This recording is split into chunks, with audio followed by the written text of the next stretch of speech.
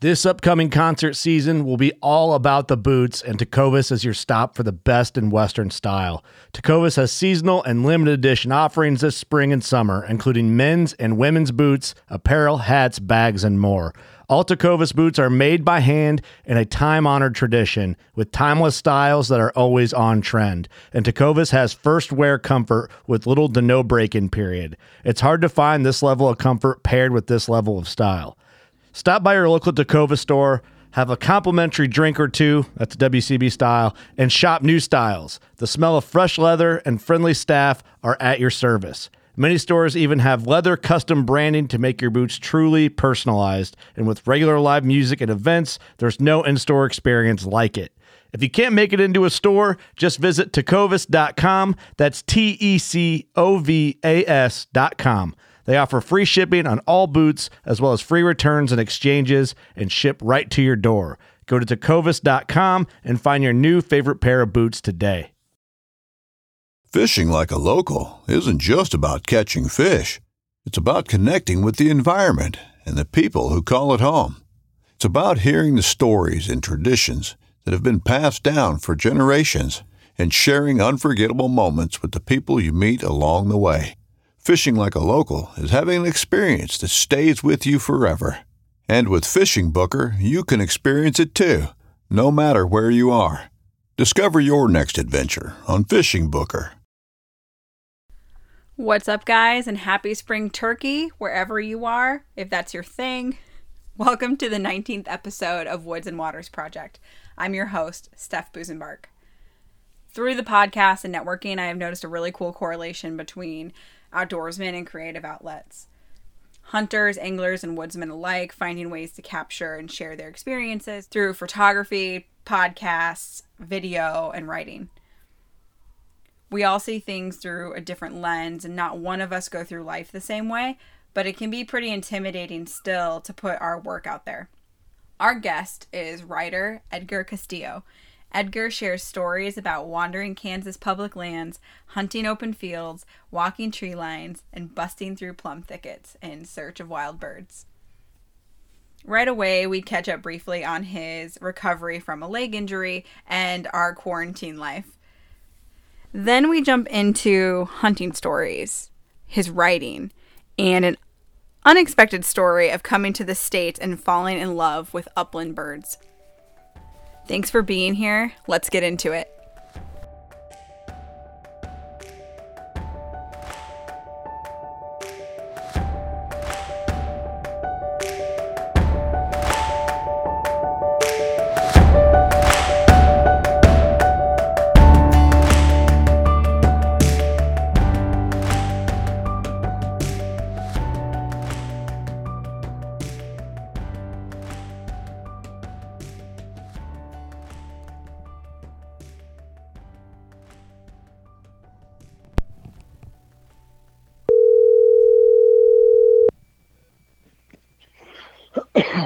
Hello. Hi, Edgar. This is Steph. How are you? Oh, pretty good. How are you doing? Good. Are you feeling all right? Yeah, I was just kind of moving around with my routine in the morning, and if I don't keep my leg elevated, it starts hurting. But I can't wait till this is over. I can't stand this. It's driving me crazy. Yeah, I bet. Like, for sure. What a weird time too. Like, I mean, I guess it kind of forces you to stay at home and heal, though, doesn't it?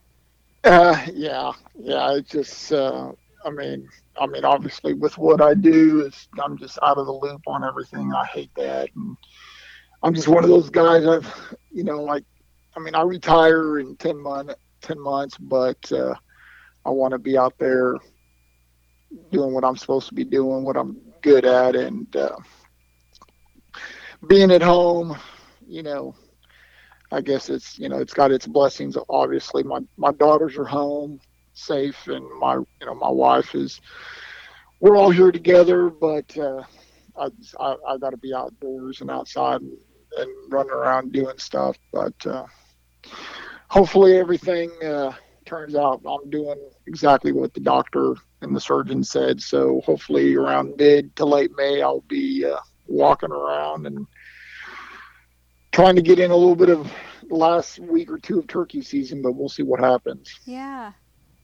Turkey is my favorite, so I'm like very excited about it, but I was hoping to go out of state, go a couple places this year, and I think it's going to be okay by then, but I don't know what that's going to look like, if I'll even be able to go anywhere.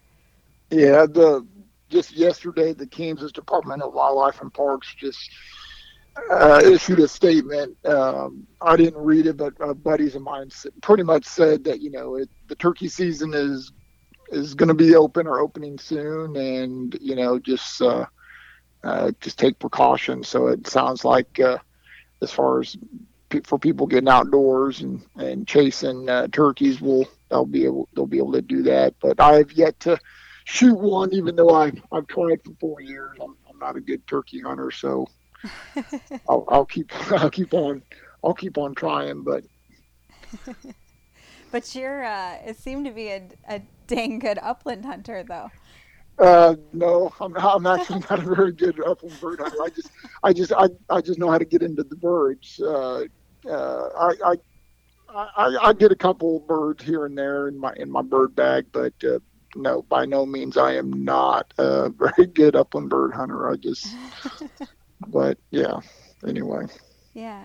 Well, I was really excited to connect with you further because I've only really had Instagram a couple years, really, and started it for my bird dog at the time. And I think you're one of the first accounts I remember interacting back and forth with regarding bird dogs and upland hunting. So It was cool to finally connect with you as a person and to get you on the podcast. So I really appreciate you taking the time and making this work. No, I thank you. I appreciate giving me the opportunity. And I don't know how long you've been on Instagram, but I've only been on it it's just been 4 years, just a tad bit over 4 years. And it was not by my doing it. It was more my daughter's. So, but maybe we could talk about that on the podcast. But yeah, it's opened up a whole new world, and I've met so many interesting people, and able to connect, and just like any other job, networking, and I found the upland community just to be open and warm and inviting and just helpful in every aspect. So yeah, it's been pretty cool. Yeah, I agree. And I'm already recording too. So I started recording as soon as I edit some of it out in the beginning too. But that's fine. I couldn't agree more. I've shared this before, my path to the podcast, and I've always been a hunter. I've always been into the outdoors, but I did have a couple year, it felt like a hiatus where I just worked myself to death and I wasn't doing anything that I loved, and I got really miserable. So then I threw myself back in really hardcore.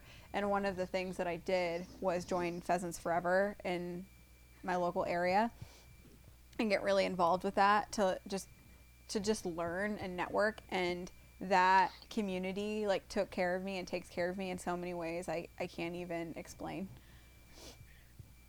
Yeah, I agree with you. I kind of went through the same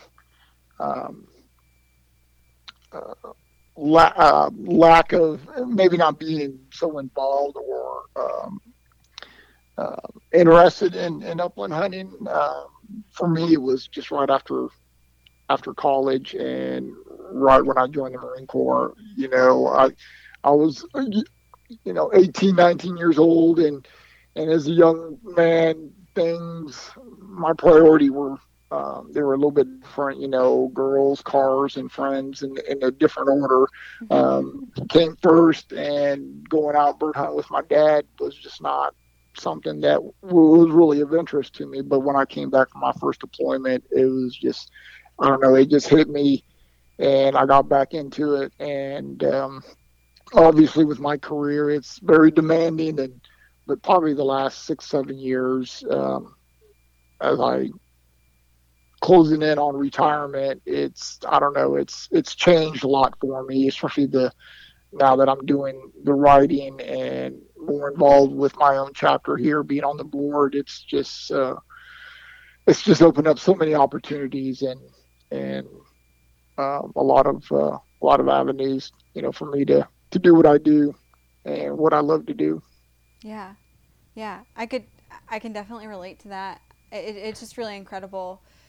There's always, there can always be negativity in these things, but overall, like the hunting and outdoor community and different organizations that I've connected with, or just people through the podcast, it's like come back tenfold as far as opportunities to do things or learn things or connect with other people, do cool, like go on cool hunts, stuff like that. It just comes back around every time. Oh yeah, I agree. Like I said, I just returned from a trip from Arizona, and it was all through just meeting people on social media, complete strangers. Yeah. Just sharing the same passion, and and now we've only known each other for a couple months, but we're texting and emailing and hopefully coming back, for another trip, another round of chasing, desert quail maybe this next year. But yeah, that would have never have happened if it wasn't for social media or just people just being wanting to be helpful with complete strangers. 100%. Yeah, it can be a little. I guess, I don't know, scary is the right word, or like unnerving to just connect with people so fast on social media and not really know anything about them. Like, really?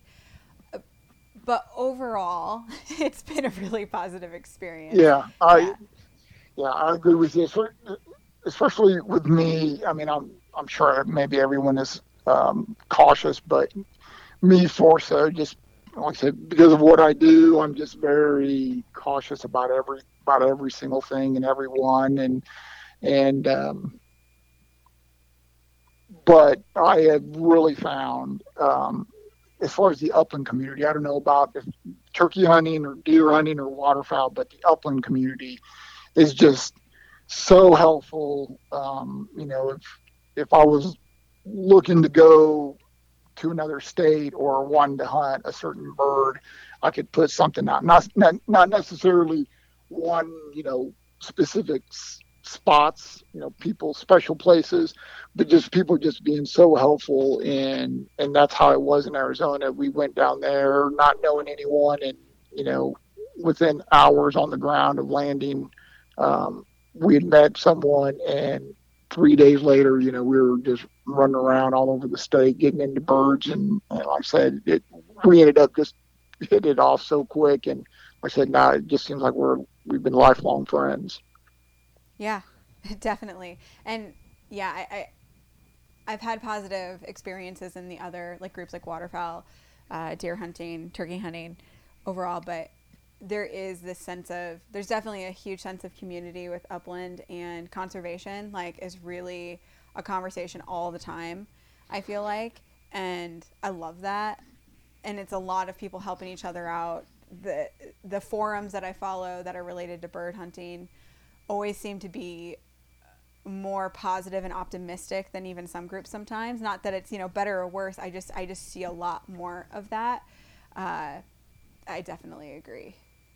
Yeah, I was gonna say, it always, what I found, whether, like I said, last year I met a gentleman, Dave Mayers, down in southern Missouri, which is not too far from here in the Kansas City metro area. We met, over Instagram, and we went down there, and he got us on to woodcock, and the conversation as we were walking and hunting always, revolved back around to, like you said, conservation and the importance of it, and habitat, and especially hunting a new species of bird, learning about that specific type of bird and what their needs and wants are, and what's important to them, as opposed to what I know, pheasants, bobwhite quail, prairie chickens, and like turkeys and even waterfowl. It's just, it just seems to me that every time I meet someone new, I'm learning a different aspect, as far as the conservation and how it evolves and how it pinpoints to that specific species that I'm hunting or want to hunt. Yeah. It's such a cool thing. And that's like when I appreciate, I can't even remember our first like conversations a little bit on social media, because it has been over like a year time frame of just like little things. But you definitely, for me, like why I reached out to you, it just through social media, what inspires me is I really enjoy writing and I really enjoy hunting, as both of those things. And so to see what you share in like a very positive and informative light, and the pictures are always really great, and it's just it puts me in a good feel space, and it's always informative stuff. Like I know you write a lot about like choosing equipment and safety and the bird behavior in public land and habitat, and those are all things that are really exciting to me. And also I would love to really start putting more time into writing, and so it's just like inspiring to me to see you. It's kind of like there's a little piece of your life that I'm like, oh, I want that. Like it's super inspiring to me, and that was part of me wanting to connect and talk to you, because I think I have found the last year a lot of outdoorsmen that are really not just out to like kill something, have this like deeper creative side. I know a lot of writers and photographers and podcasters and video creators, and I just think speaking to both of those sides is really neat. Well, yeah. Well, thank you for the kind words on as far as the writing, but I've been doing it for just a little bit over 2 years, and it is still a whole brand new ball game for me. I'm learning every day. As I go along, as I ride. And to be honest, I am, I think probably maybe most riders, I mean, there could be a couple out there that they went to school, training, educational wise, their background is riding. But for me, I am not a writer nor a photographer. It all happened just kind of by accident. I was asked to write a piece on upland hunting, and just from there it just kind of spiraled, and I was able to connect with AJ and those guys from Project Upland, and I've been very fortunate to write for them since then. And I told AJ at the very beginning that I did not want to be labeled as an expert, because I am not an expert bird hunter in any way. And like I said, I'm not even a good bird hunter, and I'll be the first to admit that. And I wanted to be clear that when I do write, everything that I write on is my opinion, the way I hunt, or the way that I was taught to hunt by my father. If I write an article on tactics or tips on how to hunt pheasants, those are ideas and concepts that was passed down onto me from my father. And if it works for someone that reads it, that's great. And if it doesn't, I'm sorry. But I just try to be honest in everything that I write, and that it's, those are my ways. And if it helps someone get into birds or experience something positive, then that's great. Yeah. Oh, I love that so much. Like a conversation I have often about what I'm trying to portray is I am an okay, mediocre hunter at best.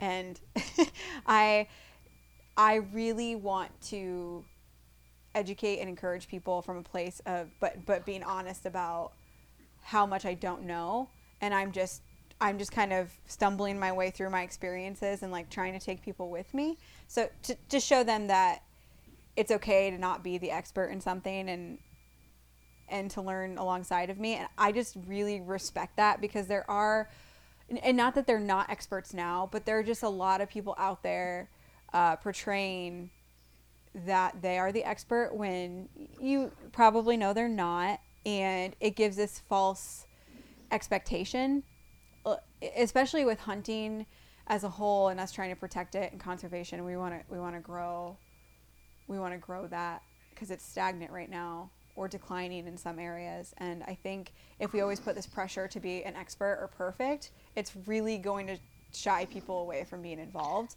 So I value that a lot. Like you saying you're not the expert and just sharing from your own experiences, like that's amazing. Yeah, I agree with you.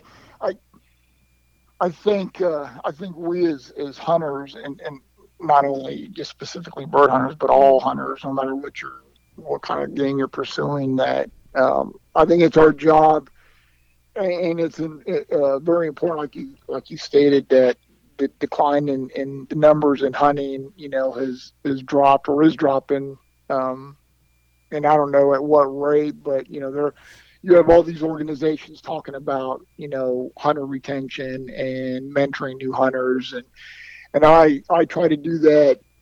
My dad instilled that in me. I don't remember how it started, but I just got back from the Marine Corps, and my dad and I, we would go out bird hunting, and for some reason, he just started, we always started to bring in someone new, whether they were a brand new bird hunter or never, maybe they were a turkey hunter, but just never, just hunted birds, or, they just never was into the outdoors. And that just something that stayed with me. And I do that a couple times a year.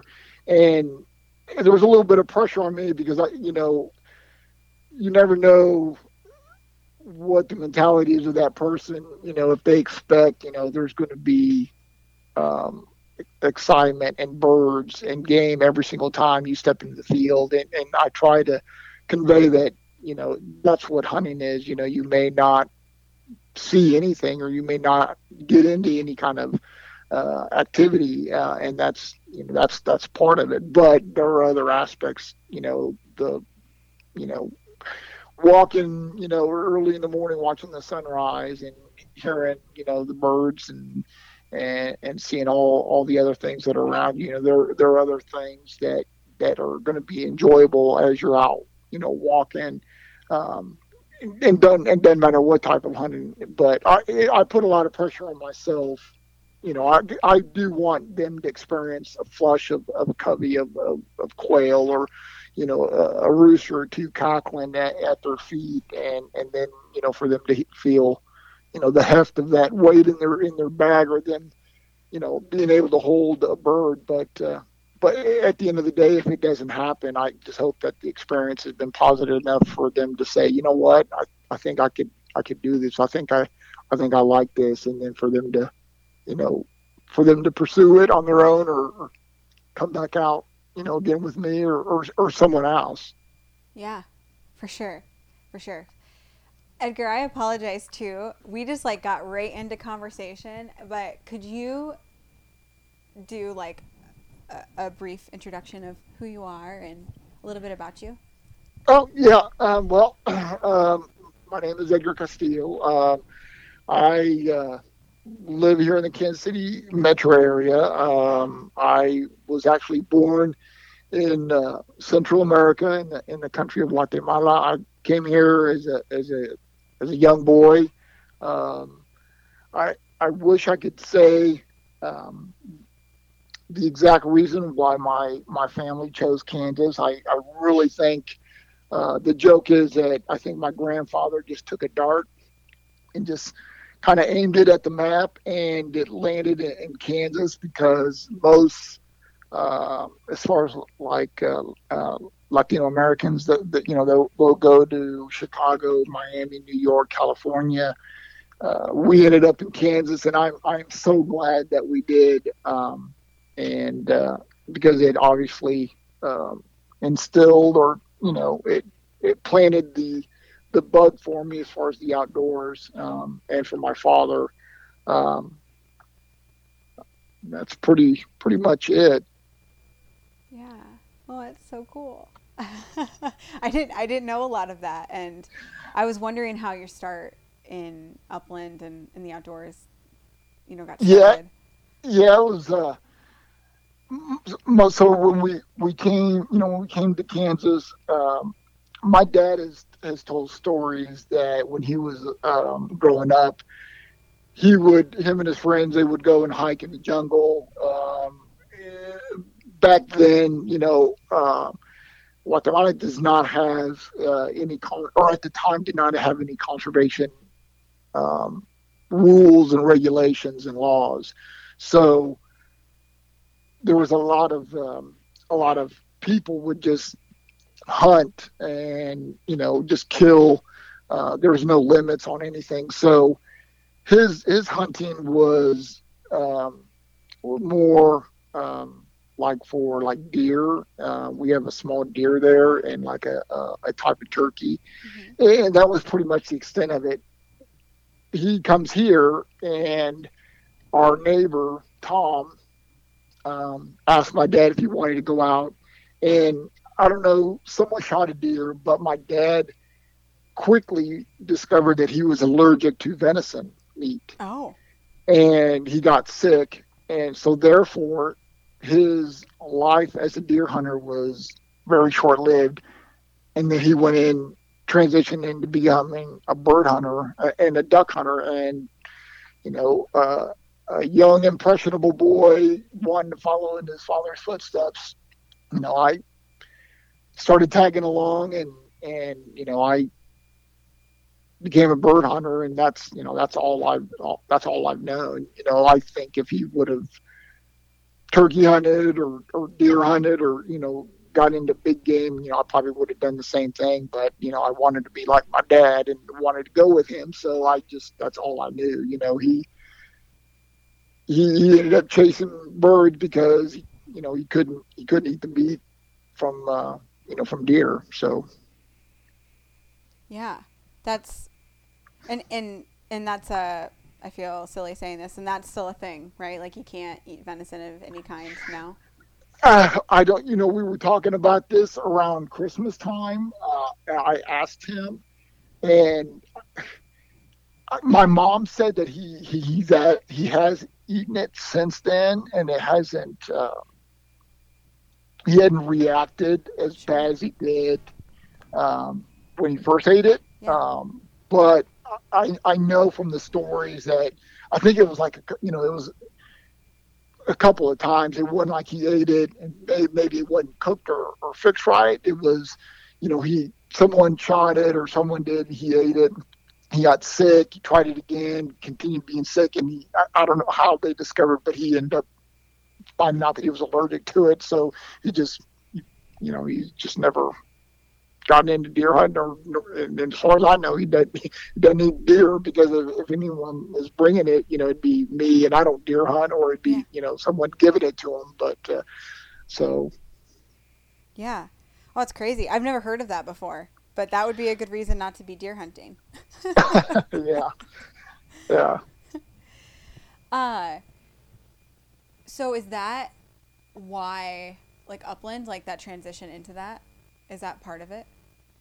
Yeah. And our neighbor Tom was also a bird hunter. I think he was more of an avid duck hunter, but he did upland bird hunt, and he had invited my dad to go pheasant hunting, and so that's what they would do. And then if I remember right, one of my we eventually had a little bit more family members immigrate to Kansas, and then one of my cousins got into bird hunting, and they would go out to western Kansas and hunt pheasant. And I remember, just wanted to go with him, but I wasn't old enough, or at the time, just because of school. And I just remember, him leaving early in the morning, and then he'd be gone for 3 or 4 days, and then he'd come back with tail feathers and Polaroid pictures back then of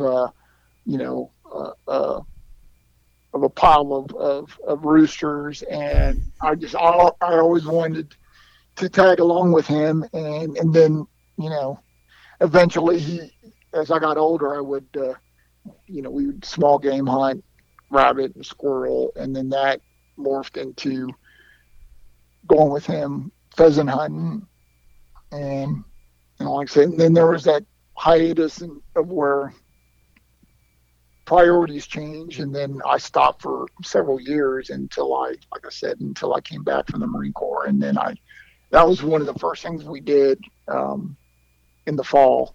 When I came back, we went on a hunt, and then after that, like I said, it was just kind of, it was just ingrained in me, and I've done it every year. If I've been able to, if I wasn't, deployed or something like that, or working, I've always tried to go out a couple times. Yeah, I was gonna just ask you, when did you realize you were hooked on it?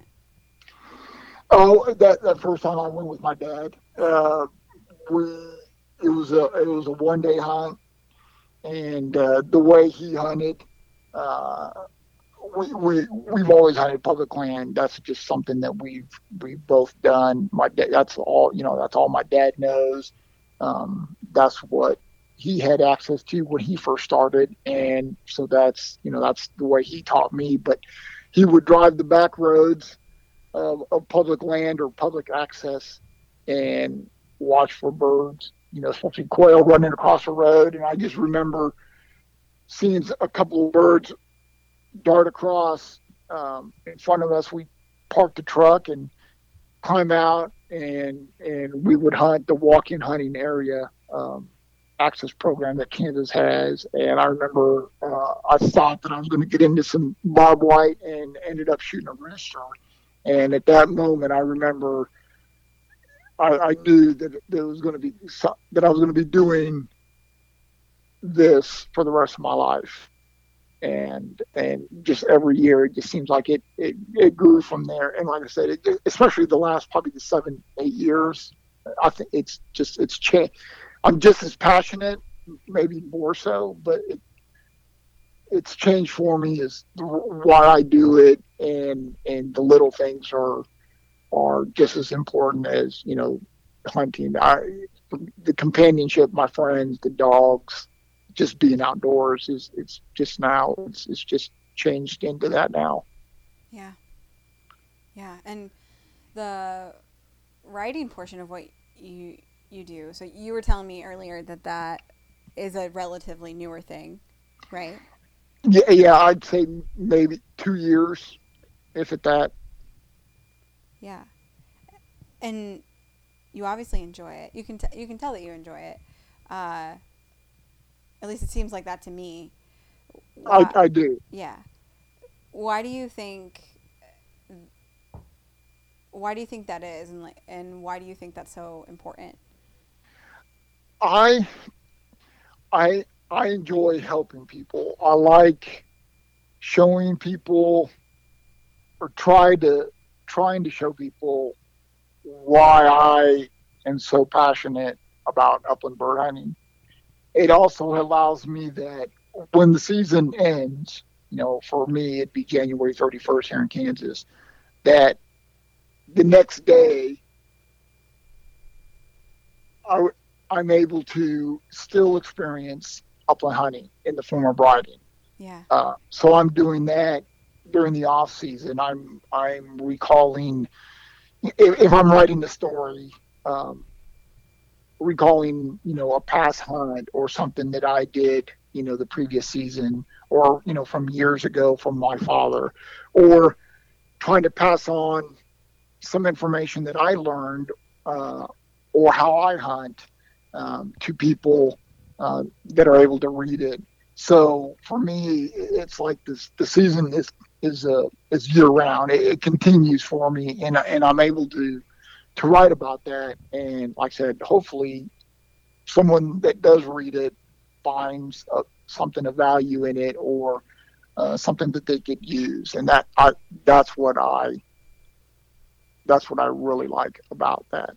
Yeah. Oh, I love how you said that too. That kind of answers questions for me, even like about myself, because what you were saying, when the season ends and you get to relive it, that's I love that. I think that has so much to do with some of those creative people I was talking about that love hunting and like doing what they do. I'm sure for a lot of them on a deeper level, that's exactly what it is. Like you can keep reliving the things that you love so much even when the season's over. I love that. Yeah, and it's probably within the last year I've now discovered that, and I don't know why.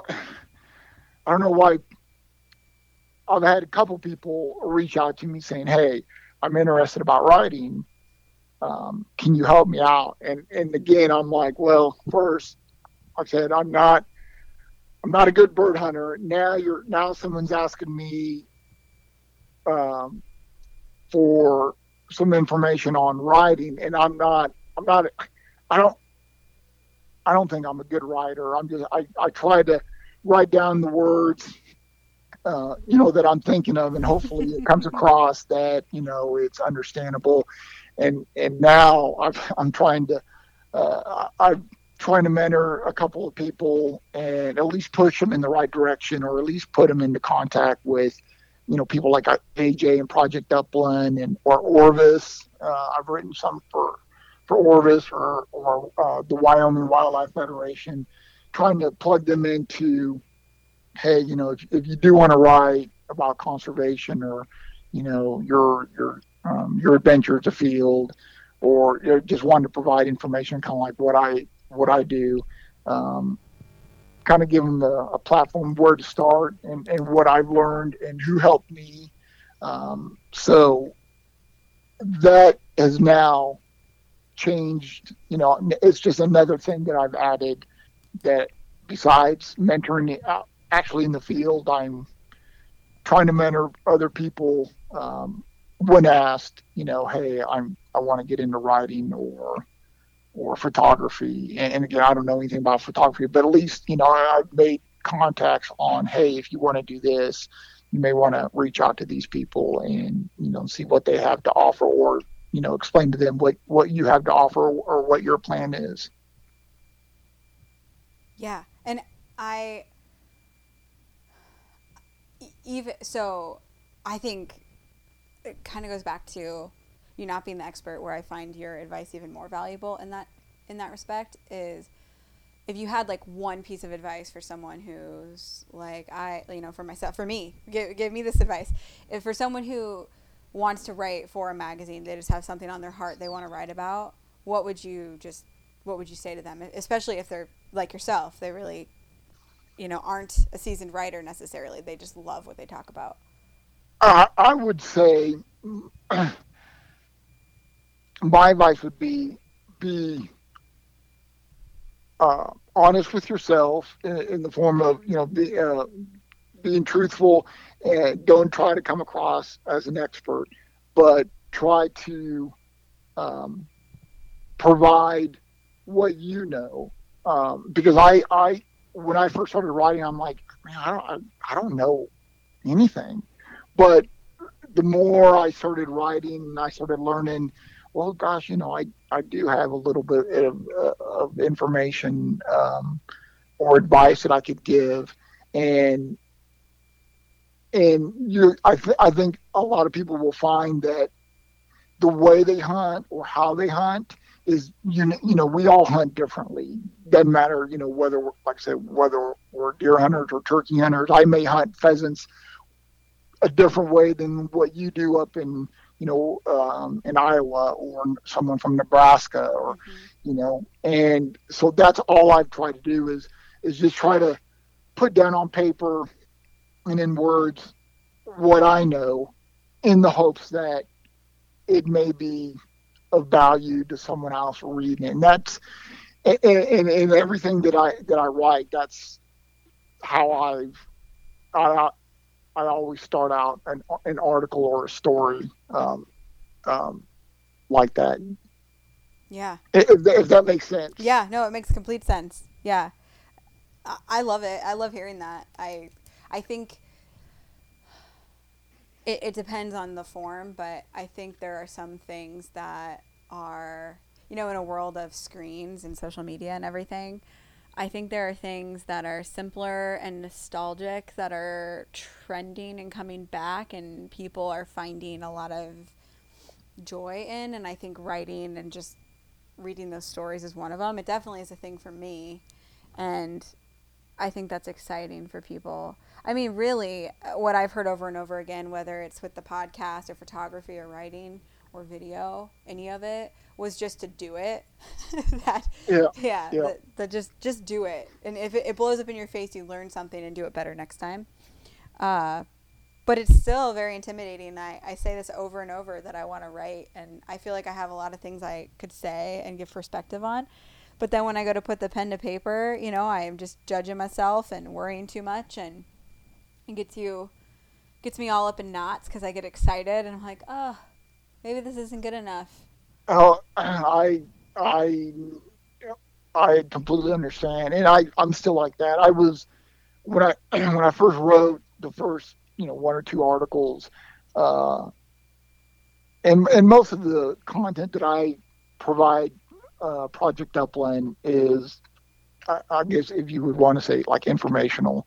You know, just the way I hunt, or how I have hunted birds, and if you want to say tactics, and, you know, advice on where to hunt, how to hunt, and the type of habitat. I was so afraid, you know, when I sent it in, that I was going to get an email back saying, this is horrible, we can't use it, you know, better luck next time. Yeah.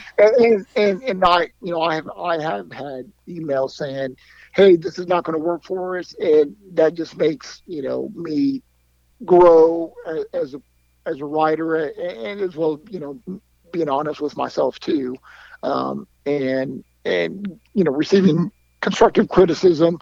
But yeah, I think anyone who's interested in writing, they just need to do it. You know, just use your own experiences, and, you know, try to remember back when you were first hunting, and I think you're going to find that you have a lot to offer. You know, especially a buddy of mine, Aaron Woodward, who writes for Project Upland too, and he's a brand new bird hunter, and he's going through the same thing, is trying to figure out, like, what to write or how to write, and I'm telling him he's got a good niche, because he's a brand new bird hunter, so everything he's experiencing is going to be new, and then he should be able to portray that and put that down on paper, and hopefully help other brand new, you know, beginning new bird hunters, you know, in what he's learning and how he's learning. Yeah. Yeah. What is your, so I think I've seen you talk about snipe and dove and quail and grouse and pheasant, just to name a few things. Do you have a favorite? I do, and I did. It seems this season, this past year, it has changed about 3 times. My favorite upland bird, growing up, to answer your question, growing up would be pheasant, because that's what my dad hunted, and then it changed to bobwhite quail. When I was introduced to prairie chicken several years ago, that was my favorite bird. Yeah. Then I found that Kansas has a small population of scale quail, and for several years that was my favorite bird, and that's, if you want to say, the logo of Hunt Birds is a blue quail. Well, that changed this past year when I met Dave Mayers, a retired biologist in southern Missouri, through Instagram. Invited myself and my buddy Sam Wells down to hunt woodcock on public land, and we got into so many birds, and I was just so enamored and surprised. Most people think of Minnesota, Wisconsin, the upper north woods for woodcock. I never knew that you could get into so many birds on public lands, 4 hours away from me, and woodcock. I just never would have thought of that. Yeah. And just they hold so well for dogs, and they were just so fun to hunt. So that was my favorite bird up until I went to Arizona a couple months ago, and then I got into gambles and merms. And so so right now it's kind of up in the air between desert quail, and I'm really still in love with hunting woodcock. But I'm sure, as soon as the season starts, I'll start off with prairie chicken, and my love will go back to chasing, Kansas's prairie grouse. But so I it seems like I've been jumping around every time I get into the opportunity to hunt a new bird. Yeah, no, that's cool. I was just interviewed on a podcast last week, Where to Hunt podcast, and they asked me my favorite hunt, my most memorable hunt.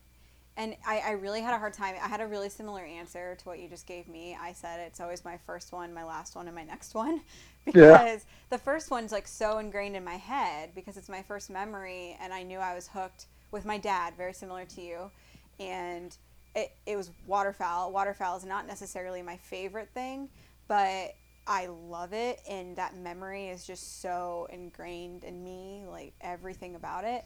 But then it doesn't matter if it's deer or turkey or the pheasant hunt that I just did. I'm still thinking about that hunt I was just on. And then once I plan my next one, I'm all giddy about what that experience is going to be like. And it's hard for me to choose. Yeah. Yeah. And like I said, especially when it's a new type of species. We went, buddies of mine, we went to Wyoming 2 years ago for sage grouse, and I would say it's my favorite bird. I mean, the experience was just breathtaking. The scenery, the different landscape, the bird itself, and I hope to return one day. But it was just.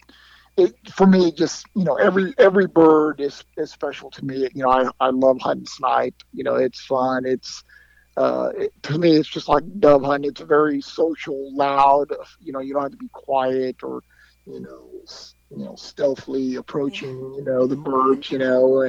I at least the way we hunt snipe or where we get into snipe, it's loud and people yelling. People. There's a bird behind you, above you. And there's a lot of shooting. And, an hour later, we're chasing bobwhite, and then as soon as I do that, all those feelings come back to, I always just start recalling, how it all began for me. And I love that. So each bird for me is special and has its own place in my heart. And especially if I get to share it with my dad, and he just because he doesn't get out as much as he's able to. Yeah, definitely. Is he your favorite hunting partner, you think? Yeah, like I said, he doesn't get out as much. Yeah. Because of his knees and walking, especially the terrain. So when we do get out, it's usually waterfowl, dove, something easy, or if I know that it's going to be an easy walk. There's no way he could. He's gone out prairie chicken hunting with me in the Flint Hills, and which is can be a little bit tough. I mean, they're not mountains obviously, but we've got some pretty good sized hills here, and so it could be a little bit daunting for him to get up and down those. But anytime I get to spend with my dad is special in of itself. But as far as I'd say my best friend Hutch, there's about four of us that are we're always hunting together, and talking throughout the year. We've got a group text going year round. My wife is like, we're a bunch of schoolboys, talking. We're either planning the next hunt, or one of us is not with the other one. The other one or two can step in, and we hunt, all year round. Wyoming, Arizona. We all try to make the trips together. Yeah, that's super cool. I I know that it seems like, and maybe it's just the world that I follow and that I'm in. I've worked a lot more on some of my solo hunting and just being accountable for myself. But at the end of the day, I really enjoy hunting with other people. Like, I like that solitude too. But Yeah. I when you have like a good hunting buddy, it can make the whole hunt sometimes, whether you're successful or not. Oh yeah. And like I said, I solo hunt quite a bit, but uh, I do find, like you said, the solitude, just being out there, you know, uh, just myself and my thoughts, and just to get away from work.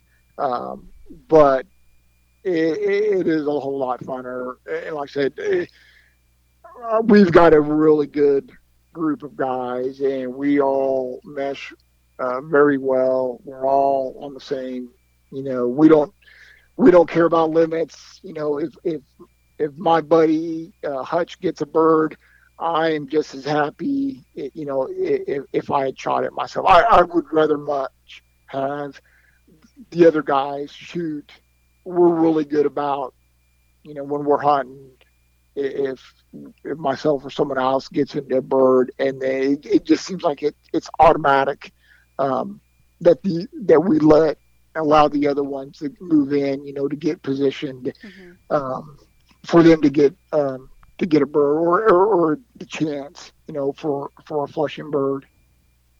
Yeah, yeah. I have two things I'm wondering. But before I jump into those two questions, was there anything else that you wanted to share or talk about in particular?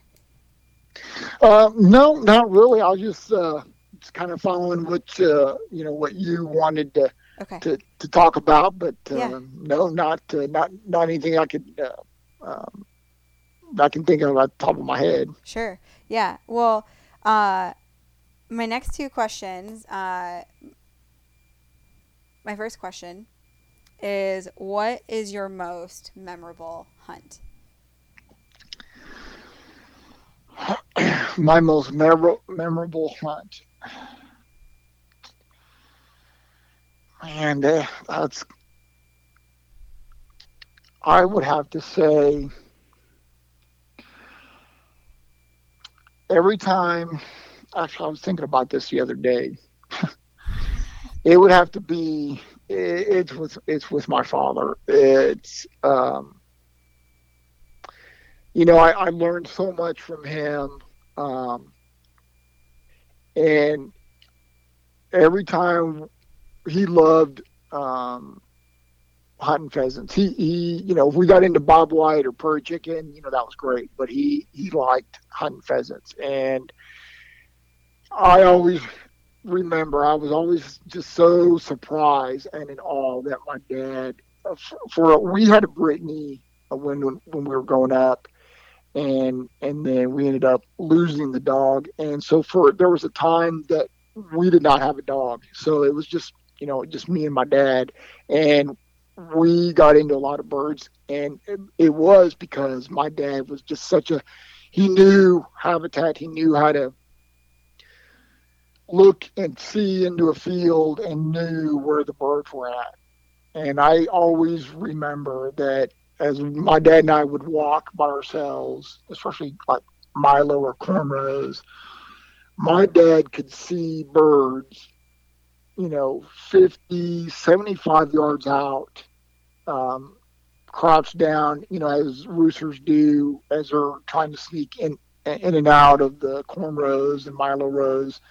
And watching my dad see these birds, and then hold his hand up, and then make sure to position me in a spot so I could get the first shot. And he always did that. And I always just remember those times that me and him, would hit the field together.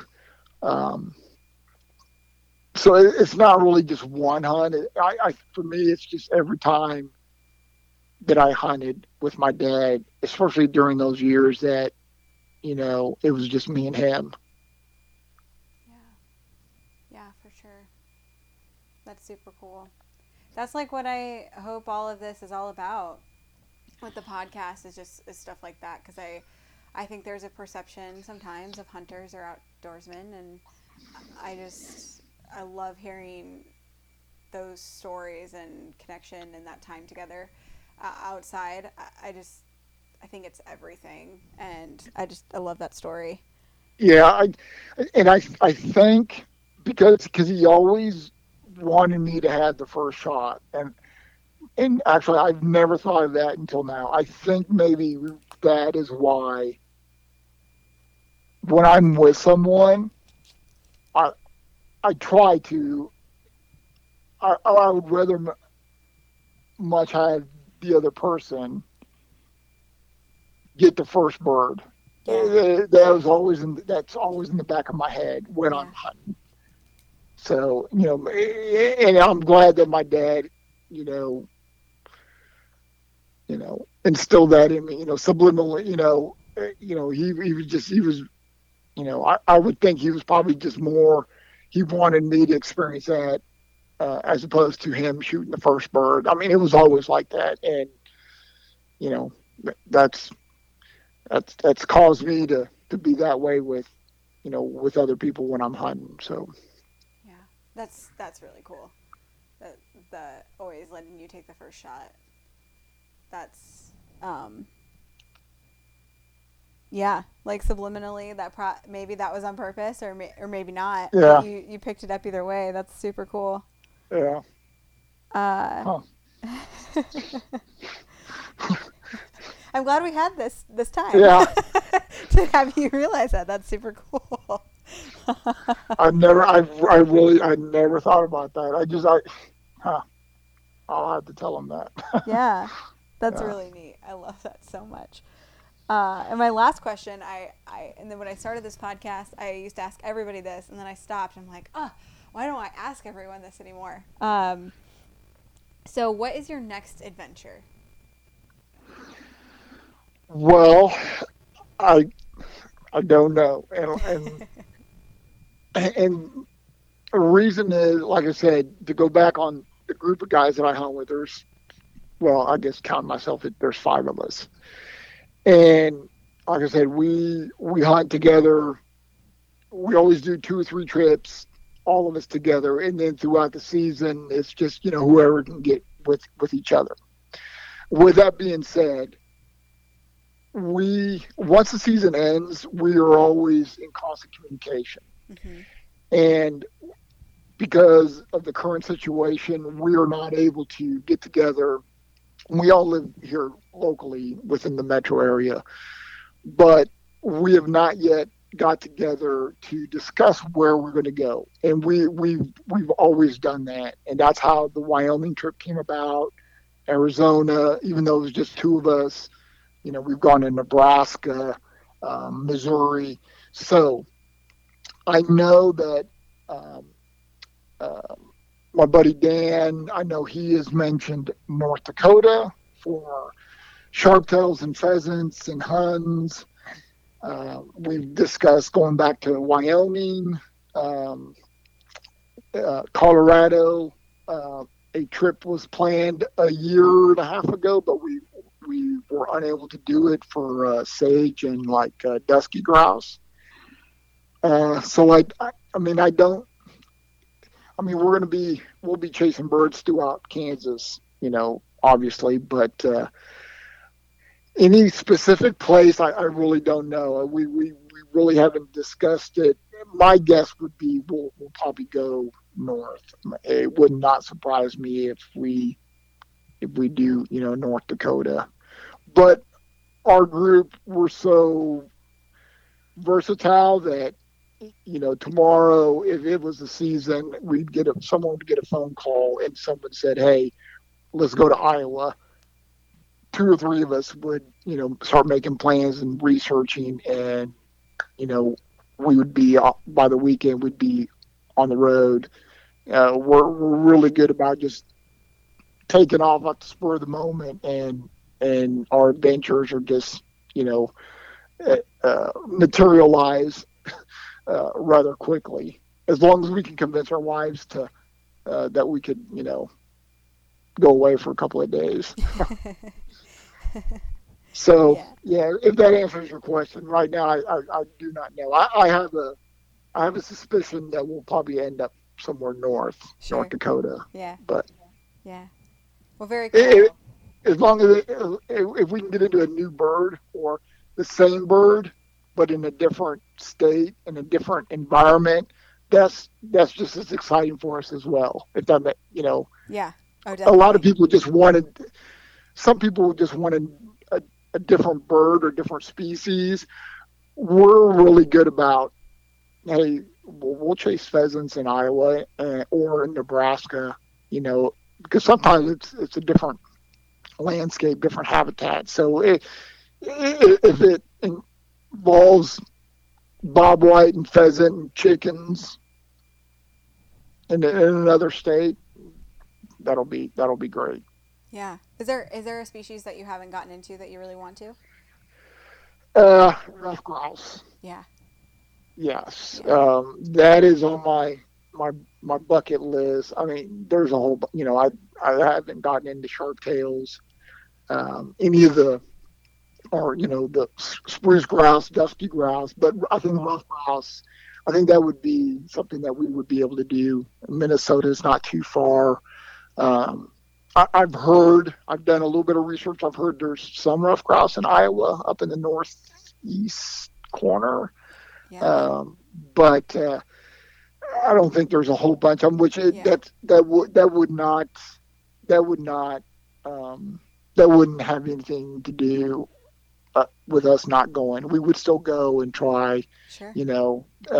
Our attempt to get into some ruffed grouse. But for me, Minnesota's close by. I've had some invitations by some other bird hunters, or at least, hey, we'll point you in the right direction, or a specific, general area. But I think ruffed grouse would be doable. I think the walking in that type of thick trees. I mean, I just have this picture of, every time you pull up your shotgun and hitting, some saplings, and I think it'd be a really tough and unique hunt. Yeah, that'd be so cool. There's one, I was just talking about this with a friend yesterday. There's one episode of Meat Eater where he's in Alaska and he's shooting grouse, like he lays on his back and shoots the grouse from the trees. And, oh, yes. Oh my gosh, I just think that is I don't know why, out of all the episodes, that one I've played over and over. I just love that, and I want to do that so badly. I have no idea why. the sooty grouse. Yeah. Sooty yes. grouse. Yep, Yes. sooty grouse. Yep. Yep. I watched that again. Such as yourself, probably for the 10th time, the 2 or 3 part episode, and I think using the 22 would be different. I mean, but I understand, the reasoning behind it. But that would just, the glass and, to even locate those, those birds, it'd be just the whole trip would be an adventure and just such a unique experience. Yeah. It's just nothing I had seen before. Yeah. There's a lot I haven't seen, but for whatever reason, that just seemed like such a cool thing. And then them on the shores, like cooking it up and eating it, like the whole thing. I just want to be a part of that. Yeah, and I think a lot of people, especially for me, I think a lot of people tend to maybe not forget, but they may not be informed that their states offer much more than what they really think. And I mean, like, for me, I mentioned scale quail. For years, when I asked my dad, I go, "Did you know that Kansas had scale quail?" He said, "No, I never heard. I never read anything, or you never heard anything, other people talking about it." I read an article in an upland magazine, and I thought, this has got to be an error. There's no way. And so my point is, I think a lot of people need to do, some research, and I think they'll find more opportunities than they think they know that their state offers. Yes. Like snipe here in Kansas. 3 years ago, I never would have thought that, and I just learned a couple months ago that woodcock migrate through, the southeastern portion of Kansas. And I've talked to hunters that get into a lot of birds, like crazy amount of birds. And I would have never known that if I didn't, do research or read or reach out. And, and you're in Iowa, correct? Yes. Yeah. Okay. I keep on hearing stories that Iowa has Hungarian partridge in small pockets. And I've talked to hunters saying they're up here, you just got to get into them. And we've talked about coming up to Iowa. I'll shoot pheasants and quail, that's fine, but I want to get into hunts. Yeah. And I've talked to other people from Iowa saying, I've never heard of such a thing. So I think it's important for people to kind of dive into their own state, and they may discover, hey, there's something new that I could, possibly get into and check out. I love that point. And I've heard of Hungarian partridge before, but not in Iowa. And I just wrote that down as a reminder to myself to look into it, because I think that's so cool. And I think that's a great point. I think I'm a recruiter by day. So a lot of my day, I'm talking to people from other states and convincing them or not convincing them to come to Iowa for jobs, because this is not a state, the Midwest isn't necessarily an area people gravitate towards. Right. Besides for a job maybe, and cost of living. And I just, being a hunter, being an outdoorsman, I think Iowa, the Midwest, is a wonderful place to be. And I love continuing to learn about what my state and the area offers. And I just love that point, because some people just think, I have a lot of family on the East and West Coast too, and they just think Iowa and the Midwest in general is super boring. And I just don't agree. Yeah, I agree with you. Yeah, I think, I think, there are other states that, that where people gravitate toward, especially, for hunters. Sure.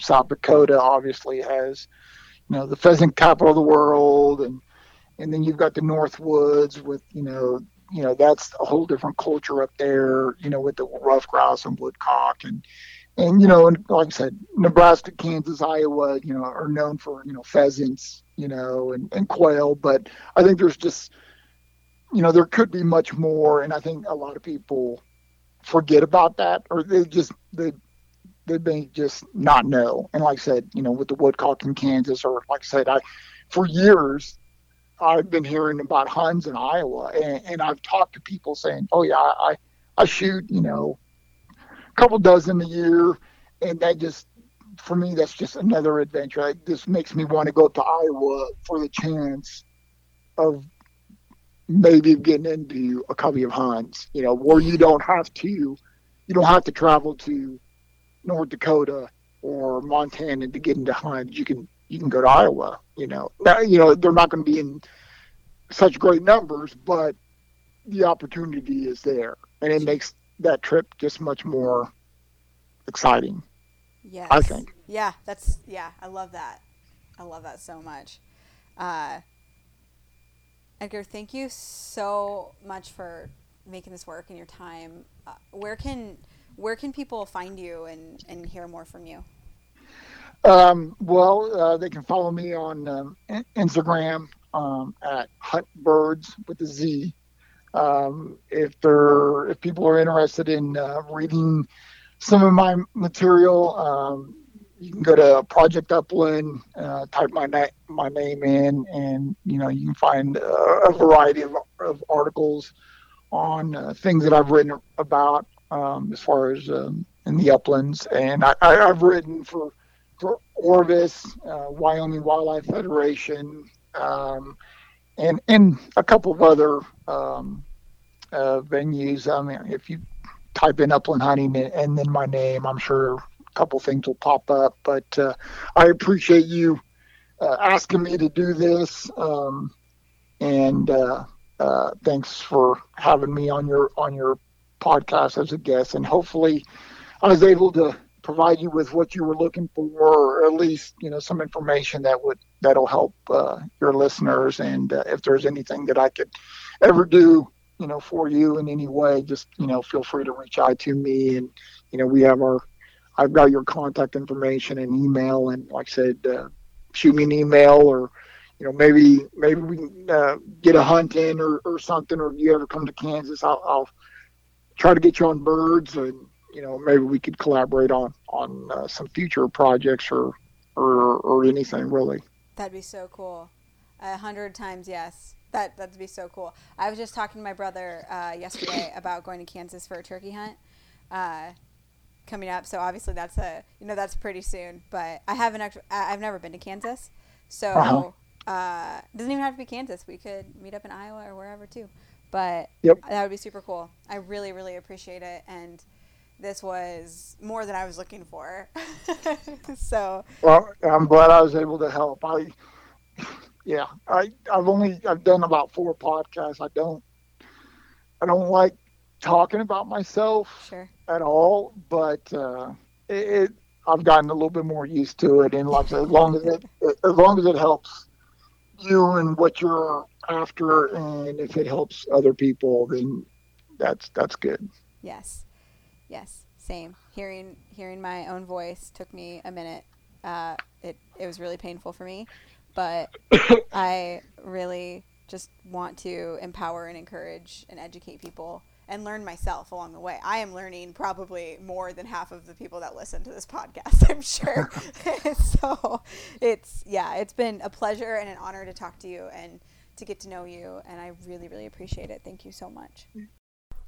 Again, thank you so much, Edgar, for your time and really being a mentor to me and encouraging me to get my work out there. I appreciate the heck out of you and what you do for conservation and upland birds, and I love your stuff. Everybody, please go follow him. He's a great writer and a really inspirational hunter for sure. And thank you everybody out there that's listening. As always, I am working on some things for the website right now, including a blog to get my own writings out there and share some of my stories and experiences. I hope I've encouraged some of you to do the same. Until next time.